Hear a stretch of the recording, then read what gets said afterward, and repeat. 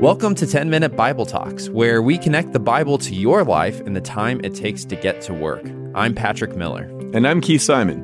Right now, we're answering questions that you're asking. A lot of these are coming from our Facebook page. So if you follow 10-Minute Bible Talks on Facebook, you can ask questions that you want us to answer or vote on questions that other people are asking. Today's question, I think, is really interesting. Someone asked on our Facebook page, does the Bible advocate for social justice? And I think the answer is absolutely. When God is king, he justly rules over all things and all people. God ruled over a just world in the Garden of Eden before sin entered. And one day soon, he will return and fully establish his kingdom of love, justice, and mercy. Until then, we are to pray that his kingdom come and his will be done on earth as it is in heaven. I think that every person, regardless of whether they are a Christian or an atheist or of a different religion or of no religion at all, I think every person is made in the image of God. And therefore, I think every person wants a just society, or what we might call social justice. But in our pluralistic culture, people have really different ideas about what makes a just society. And sometimes people call something an issue of justice as a way to shut the other side up, as a way of saying, look, no good, respectable person could possibly disagree with me. It seems obvious to me that Christians can't just blindly be for whatever the culture is excited about and calling a social justice issue at the moment. Just because something is called a social justice issue doesn't mean that Christians can and should support it. But if social justice means working for a world that is shaped according to God's will, if social justice means working for a world that reflects God's character, that reflects God's justice, then of course Christians should be for that. It's almost like there are two questions here. The first one is, does the Bible advocate for a just society? Yes.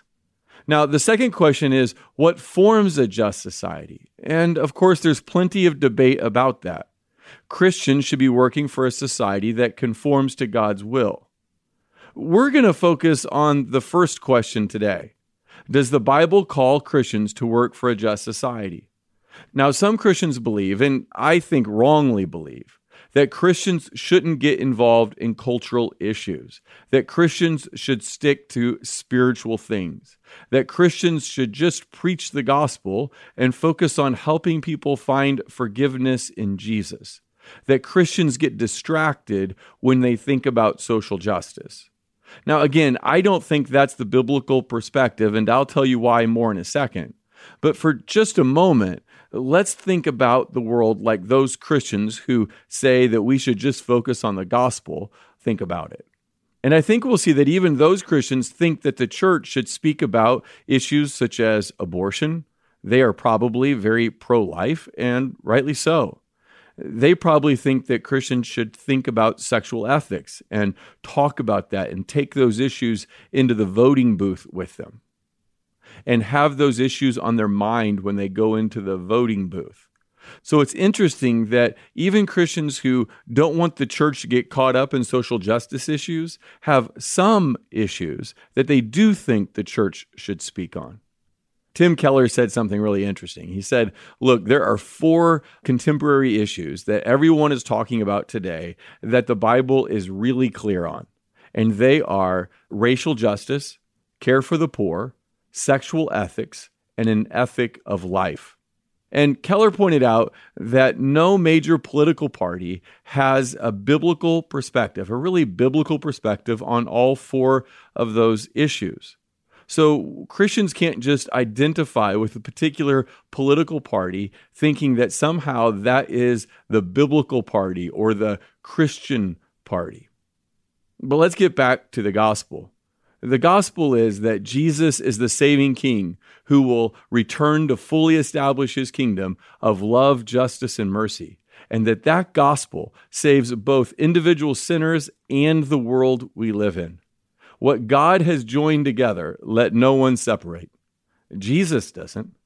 Jesus asked what the greatest commandment was, And he replied, to love the Lord your God with all your heart, mind, soul, and strength, and to love your neighbor as yourself.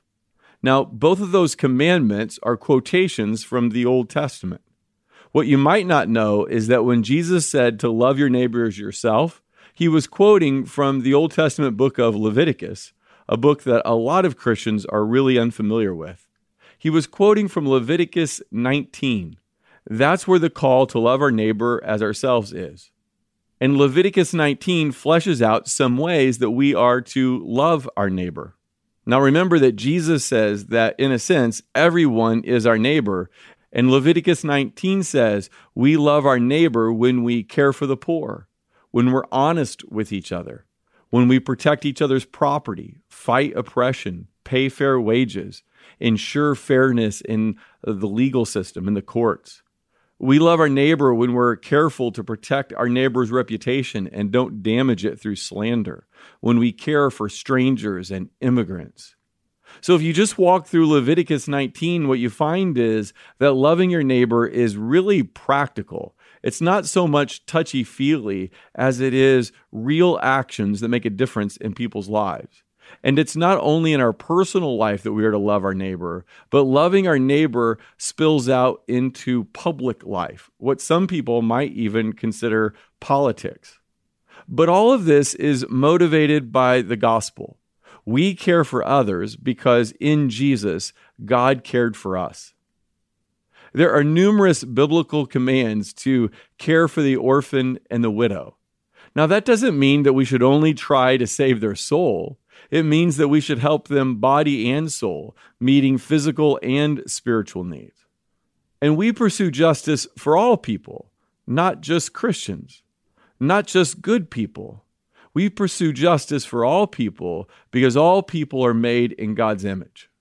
Imagine a person from a different country visiting the United States. They know nothing about United States history, and they're on a tour through the state of Virginia, and they come to the Mount Vernon estate, which is preserved as a national monument and treated as an object of great worth. And this person who's visiting, this foreign visitor, notices that there are a lot of other Virginia plantation houses that are more beautiful. They have more architectural merit than the house at Mount Vernon does. And they're confused as to why the Mount Vernon house is a national monument and why it's treated with such respect when these other houses that are more beautiful aren't treated as well. Well, you might respond to your friend that this house in Mount Vernon was the house of George Washington, who was the founder of the country. In other words, the internal merits and quality of the house are irrelevant. We treasure the owner, and therefore we honor his house. Because that house was precious to him and we revere him, the house is precious to us. So we must treasure each and every human being as a way of showing due respect for the majesty of their owner and creator, who is none other than God. That idea that everyone is equally valuable and worthy of dignity and respect is radically biblical. Aristotle believed some people are born to be slaves. The natural inclination of the human heart is to label some people as others, some people as barbarians, some people as unimportant, some people as unworthy of justice. In his fight against racial injustice, Dr. King famously cited that every human being is made in God's image. He quoted the prophet Amos calling for a day when justice would roll down like mighty rivers. His argument was a Christian argument.